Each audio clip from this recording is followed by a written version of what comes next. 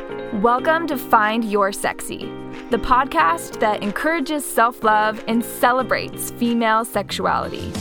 I'm your host, Kelsey Valletta, and I want to help you discover your own unique sexy and learn to embrace it every single day.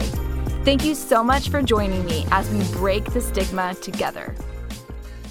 Welcome back to Find Your Sexy. This week, I want to talk about a little something called imposter syndrome. The past week, everyone around me, it seems, has been talking about it. So first, I thought, why haven't I talked about this yet on the podcast?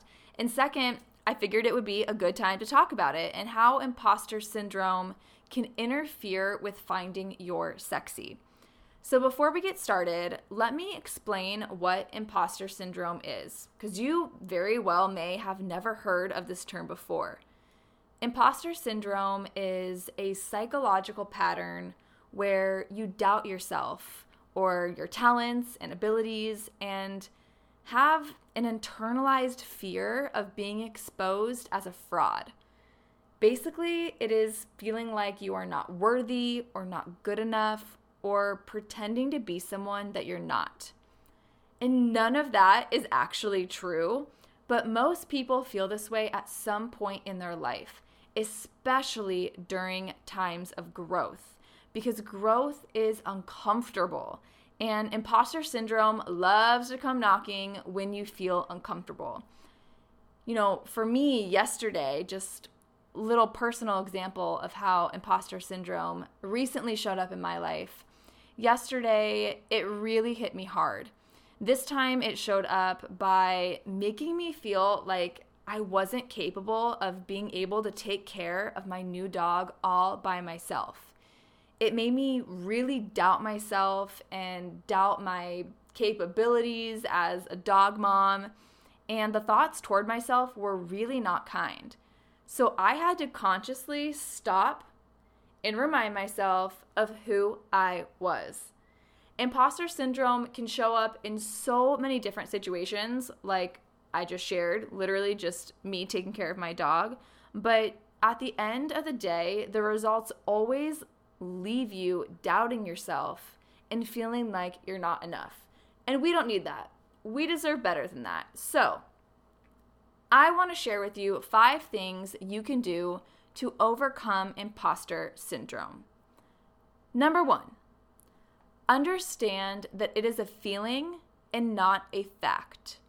Although you may feel like you're an imposter, it doesn't mean that it's true. Try to remind yourself of that when you feel a wave of self-doubt coming on. Your feelings are valid. I will say that. Your feelings are valid. But they are also fluid in the sense that they flow through you and can easily change. For example, maybe you want to start going to the gym to work toward some type of goal, whatever that may be. But you're not familiar with all the machines and what they all do. It's easy to feel overwhelmed and convince yourself that you do not belong there, to believe that you are a fraud. That is when it is crucial for you to recognize that your feeling is not a fact. You actually do belong there just as much as anyone else. And that confidence piece, that piece of believing in yourself, is going to be the factor in whether or not you actually achieve the goal that you set out to. So when you're feeling like an imposter, stop. That's the first and most important step. Just stop. And remind yourself that just because it's a feeling does not make it a fact. Number 2, positive affirmations. The world is tough enough as it is, especially right now. So be kind to yourself. Be generous and giving and positive. I want you to be your own number 1 fangirl. And even if you don't feel like it, even if you're fighting up against some serious self-doubt, I want you to say the positive affirmation anyway. Because when you are saying and thinking positive things about yourself, then you aren't able to use that time and energy to think negative things, to think negative thoughts about yourself. I am smart. I am brave. I am beautiful. And if you want to make it even more powerful, add your name. Kelsey is capable. Kelsey is generous. Kelsey is love. There is a real power in choosing the thoughts that shape your reality. And I don't care if you maybe feel a little bit silly doing it. I really challenge you to choose to say those positive affirmations. Even choose to add your name and see how your mindset transforms. Number 3, celebrate your successes, past and present. You have done hard things before. You have accomplished goals, no matter how big or small they might be. Do not minimize them.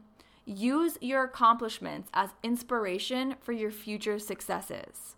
Whether this is a goal like starting a podcast or ditching the scale or learning to embrace your natural hair just the way it is.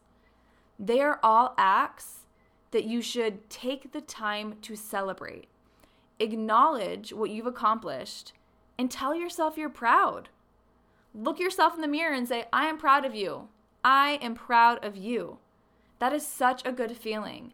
And it's a feeling that will motivate you to push through imposter syndrome whenever it wants to show up. Number 4, unsubscribe.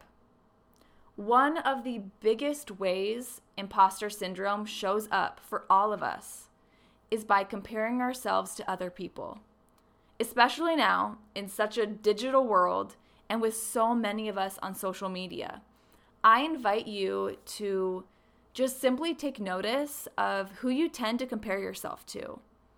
Maybe it's someone you admire even. Who do you follow or get information from that makes you doubt yourself and feel less than? If anyone pops up for you, I encourage you to unfollow them. And it doesn't mean you don't like them. It doesn't mean you don't support them. And it doesn't mean that they even did anything wrong. It just means that it is better for your soul to not see any information that will have you questioning who you are and what you can do. So whether it's on Instagram or Facebook, on an email list, if an account or company has you doubting yourself, unfollow or unsubscribe. Number 5, get familiar with your sexy. If this is the first time listening to the show, first of all, hello, welcome, thank you for listening. But if this is your first time listening, sexy stands for what satisfies you, ego, external opinions, and yearn. And when I say get familiar with your sexy, I say that because when you really get to know your sexy, you have a deeper understanding of who you are. And the better you know yourself, the more confident that you will feel. So, what satisfies you and brings you joy in life? What is your relationship like with your ego? How do you practice self-love and determine self-worth? How much do you care what other people say or think about you? Do you let it affect you or your life? Why? What do you yearn for? What are your goals? What are you most excited about for the future? When imposter syndrome shows up, you can actually remind yourself of who the hell you are when you get to know your sexy. So, there they are. Those are the 5 things you can do to overcome imposter syndrome. I would love to know which of these 5 tips resonated the most with you, or even if you have a different trick of your own to overcome imposter syndrome, I would love to hear it. Message me on Instagram at Kelsey Valletta or email me kelsey@findyoursexy.co, and I will link those in the show notes so you can easily just click on them. And just thank you so much for listening to this episode. I cannot wait to hear how these tips help you overcome your imposter syndrome. And of course, as always, until next time, go out there and find your sexy. Thank you so much for listening to this episode. For more information, visit findyoursexy.co or follow me on social media at Kelsey Valletta.